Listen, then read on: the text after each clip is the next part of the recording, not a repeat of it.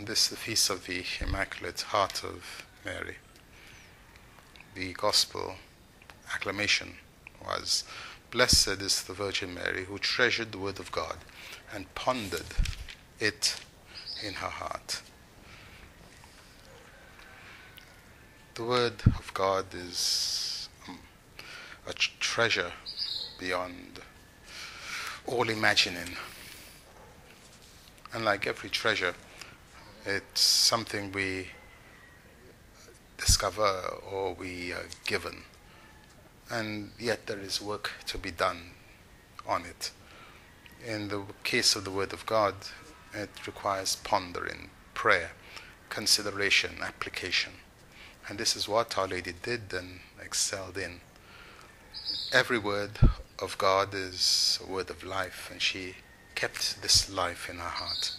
From her conception, she was already destined for the glory of God, to possess, to inherit the glory of God. The prophet in Isaiah tells us, "I exult for joy in the Lord, my soul rejoices in God my Savior.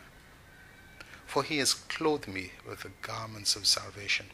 He has wrapped me in a cloak of integrity, like a bride adorned in her jewels."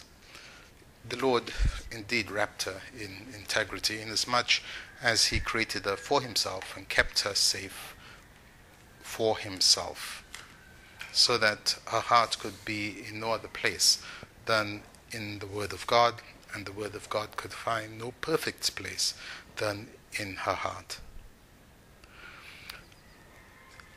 The parents, as we heard in the Gospel of our Lord, made the annual, or perhaps 3 times a year, they made the pilgrimage to Jerusalem, and in this case for the Feast of Passover. Our Lord is 12 years old, and as they went up to the feast, they celebrated it with the prerequisite devotion. Our Lord, of course, knew that the Passover would be the moment, the time when he himself would satisfy all the expectations of the prophets, where he, the Lamb of God, would himself be offered as a sacrifice to the Father for our sins and for our redemption. And so he begins to anticipate it. We're told that on their way, on the return after the feast, the parents, the men traveling together, the women together, the children, of course, could travel with either parent, and so it was normal, natural for them to assume that he was with the other. But it's only when they went to look for him at the end of the first day's journey, they discovered he was not there. And we can imagine the turmoil in the heart of Mary. Any mother losing her child, no matter how old the child is disturbed and troubled. The concern is a bitter agony. But to have lost this particular child, the Son of God, one entrusted to her, her heart was pierced. We can have no doubt about that. And we ought not to forget St. Joseph as well. After all, he had been given the responsibility for looking after this child. He also must have been grievously troubled. He would have thought how he had failed. And in addition to this, he would have felt also Our Lady's anguish, her pain. And so we can imagine them hurrying back, perhaps that very night, to Jerusalem, looking everywhere.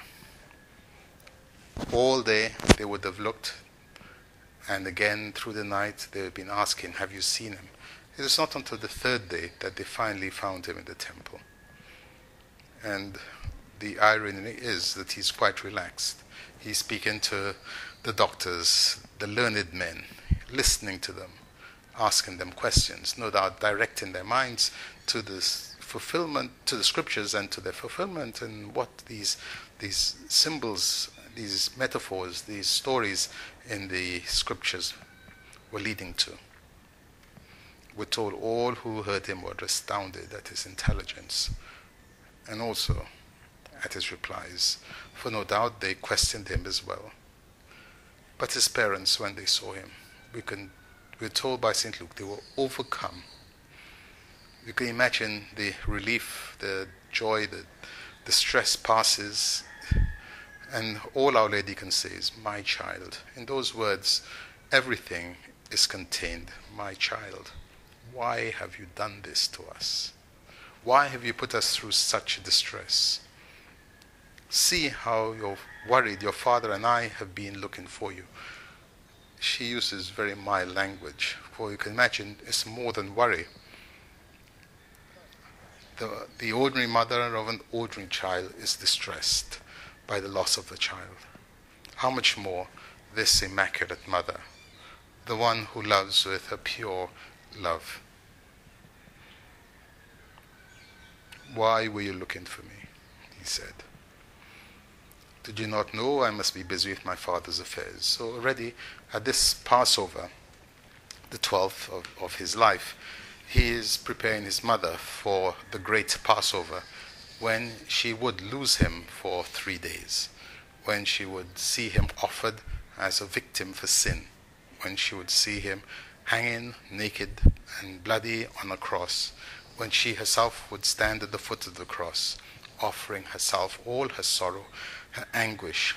This was but a prefiguration of Calvary.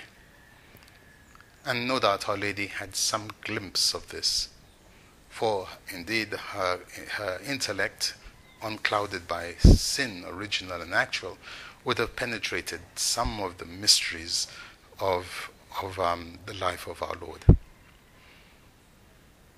But for the moment, we're told they did not understand. But he went down with them and came to Nazareth and lived under their authority. He was obedient. He would be obedient even unto death to his father. And as a preparation for this, he would be obedient even to manhood to his earthly parents. He lived under their authority, obedient in all things. But for our Blessed Mother, she stored up these things. She thought and prayed about them. She meditated on them. And so her heart increased in love and devotion to God, our Father, to God, her Redeemer, to God who is her Savior.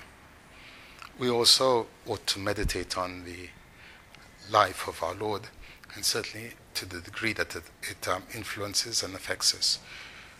We also remember that at Fatima, Our Lady appeared and she revealed the mystery of her Sacred Heart. Our Lord himself pointed to this heart and asked that Russia be consecrated to the Immaculate Heart of Mary, so that that unhappy country would be converted, and being converted become an instrument of God's glory and indeed salvation for many. Let us ask then that the Holy Father will comply with the requests of Our Lady at Fatima for the consecration of Russia. In the name of the Father, the Son, and of the Holy Spirit.